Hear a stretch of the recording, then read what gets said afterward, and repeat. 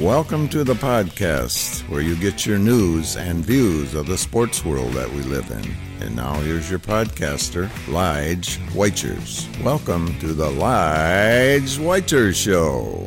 It's a Christmas special episode, and what do you know? Christmas came early. That's right. Last week we talked about on the show, is it time for panic? The Lions and the Colts were coming off tough losses, and people were starting to lose hope. Isn't it interesting how that happens, where a team loses one game and all of a sudden the coaches aren't quite as good, the players don't have it, everyone starts to lose faith just because of one loss or a couple bad games in a row.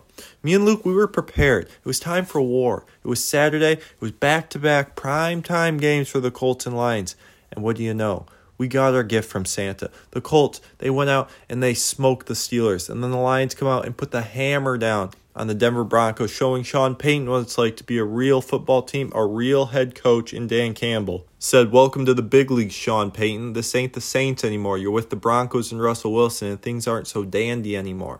Man, what a time to be alive. It really is. Think about how good we have it. We've got the Colts in playoff contention with a good coach and the starting quarterback not even playing. The Detroit Lions are competing for the playoffs.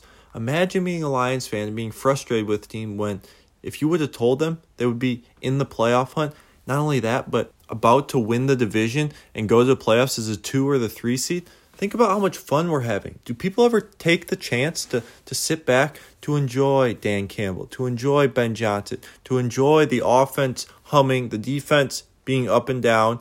And instead, a lot of people are frustrated. They don't like what they're seeing. They want everything perfect.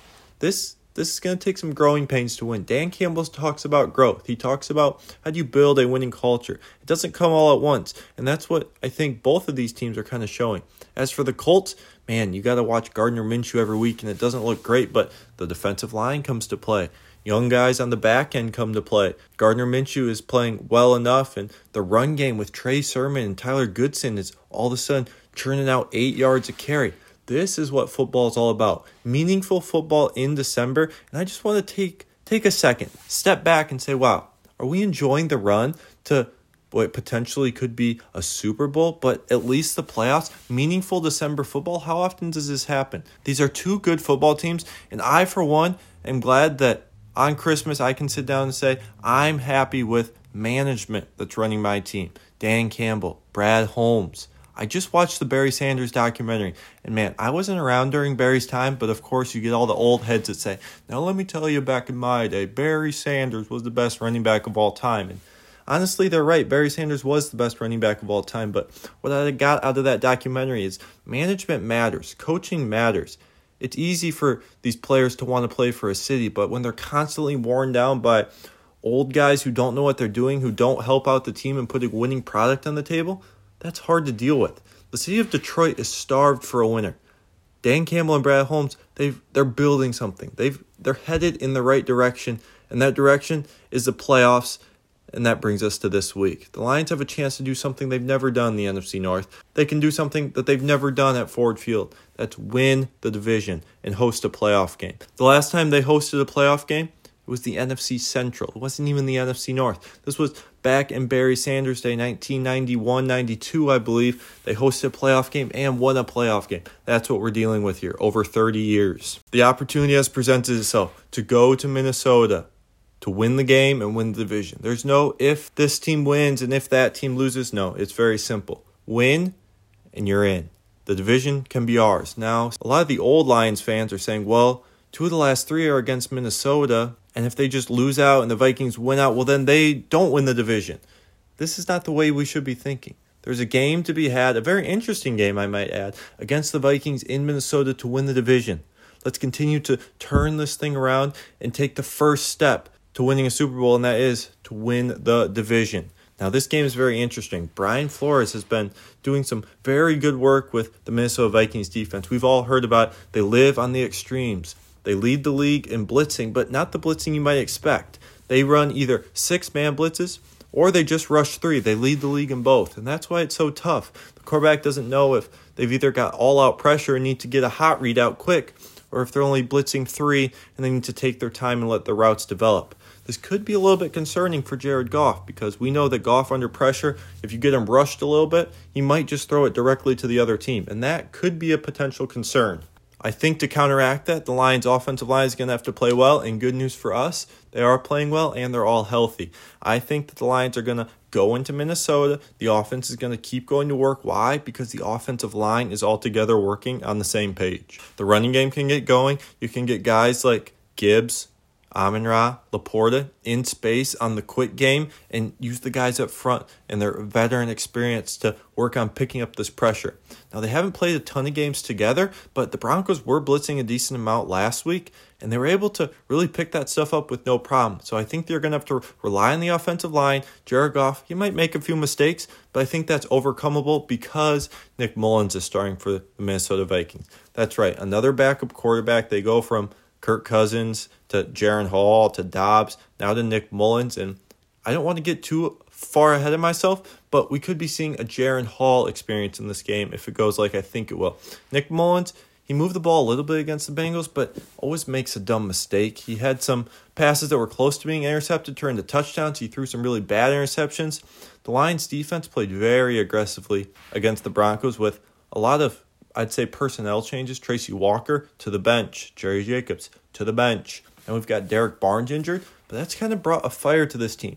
I don't think the skill gap was big between the guys starting and the guys behind, and the guys behind are just bringing a little bit of fire. If Fatu Melifonwu playing safety, playing kind of a big DB in the box, also blitzing a ton, Aaron Glenn had this defense playing more aggressive, and I think that's what you got to do.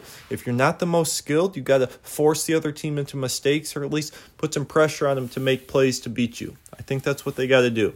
Good news for Lions, C.J. Gardner-Johnson back at practice. Now it doesn't look like he's going to play this week, but it will be good to have Gardner-Johnson back and have Melifonwu more in a rotational role rather than the starting safety back there. I'm really excited for this game. I'm looking forward to a division game, the first time getting our hands on the Vikings this game. I'll be interested to look at the Lions offense versus the Vikings defense. That could be a true chess match between two really good coordinators. But I think the Lions get it done and clinch the NFC North. And hopefully this time next week, we'll be talking about seeding in the NFC, not just winning the division.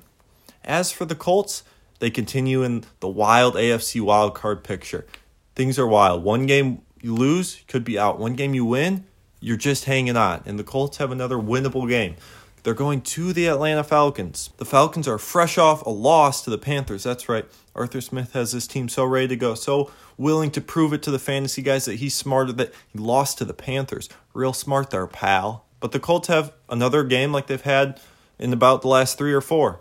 A chance to win the game pretty easily if you play well. The defense, just continue to get pressure. Don't give up anything too crazy.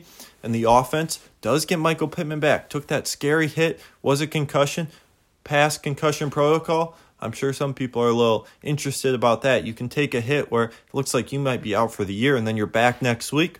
Is something going on there? I don't think Steichen would put his player out there if he thought he was in jeopardy. So I think he is good to go. It'll be good to have Pittman. And then Jonathan Taylor returns from his thumb injury. That'll be good. Now, will he be better than Trey Sermon? Well, hopefully. And Tyler Goodson, well, hopefully he has a role too because Zach Moss will be out with an arm injury. But as long as Gardner Minshew doesn't pull a Bryce Young and just throw it directly to Jesse Bates, I think the Colts should win this game pretty easily. And when I saw the line, I was kind of stunned. Why are the Colts 2.5-point favorites? I had to go back to the well for Elijah's lock and give me the Colts plus 2.5. This seems easy. Aren't the Colts the better team? Coming off beating the Steelers, and they kind of beat up on these bad teams, and then mid teams are where they could win or lose. The good teams, well, we haven't seen that recently, so we won't speak too much on it. But being underdogs to the Falcons, that seems wrong. Elijah's lock last week was actually a push. We took the Bengals -3 and they won by 3. I forget exactly what the record is, but I'll go back and calculate it for next week. But I'm taking the Colts plus 2.5. I think we get another 2-0 week for the Colts and Lions, continuing the push to the playoffs. All I have to say is go Lions, go Colts, and enjoy the ride. Enjoy the run for the playoffs. It's way more fun than cheering for draft picks, cheering for losing. The playoffs are fun. This is what it's all about. Late December, early January football is fun. That's all I got for the NFL this week. Just a little primer. We've got another chance at some championships, more playoff talk. Next week, we're going to have a big episode on Michigan versus Alabama. I'm going to see if I can do a little bit of research, give you some thoughts about how this can be the first step of the championship run Michigan's on. Michigan's the favorite to win the championship, which to me, I'm just not used to seeing. So I've got a week to take it in, try to understand what we're about to see, and I'll bring you hopefully some tidbits, some matchups to look at, and how the boys are going to keep it rolling in the Rose Bowl against Alabama. Before I get out of here, we got to talk about the biggest game of the week, the Ravens and 49ers. The first and second Super Bowl favorites on Monday night. That's Christmas night. Man, what a game. I'm interested to see. I think the 49ers are beatable, but are the Ravens the team to do it? The 49ers, man, they get out so quick. All I want to say is watch for the Ravens linebackers and Kyle Hamilton to make things tough. Roquan Smith, Patrick Queen, Kyle Hamilton are going to have to make things tough over the middle of the field to Debo, Ayuk, Kittle. They're going to have to make Purdy panic a little bit, take a little extra time in the pocket. I think I'll be cheering for the Ravens because there still is a path to the number 1 seed for the Lions, but this is just a very interesting game, a potential Super Bowl preview.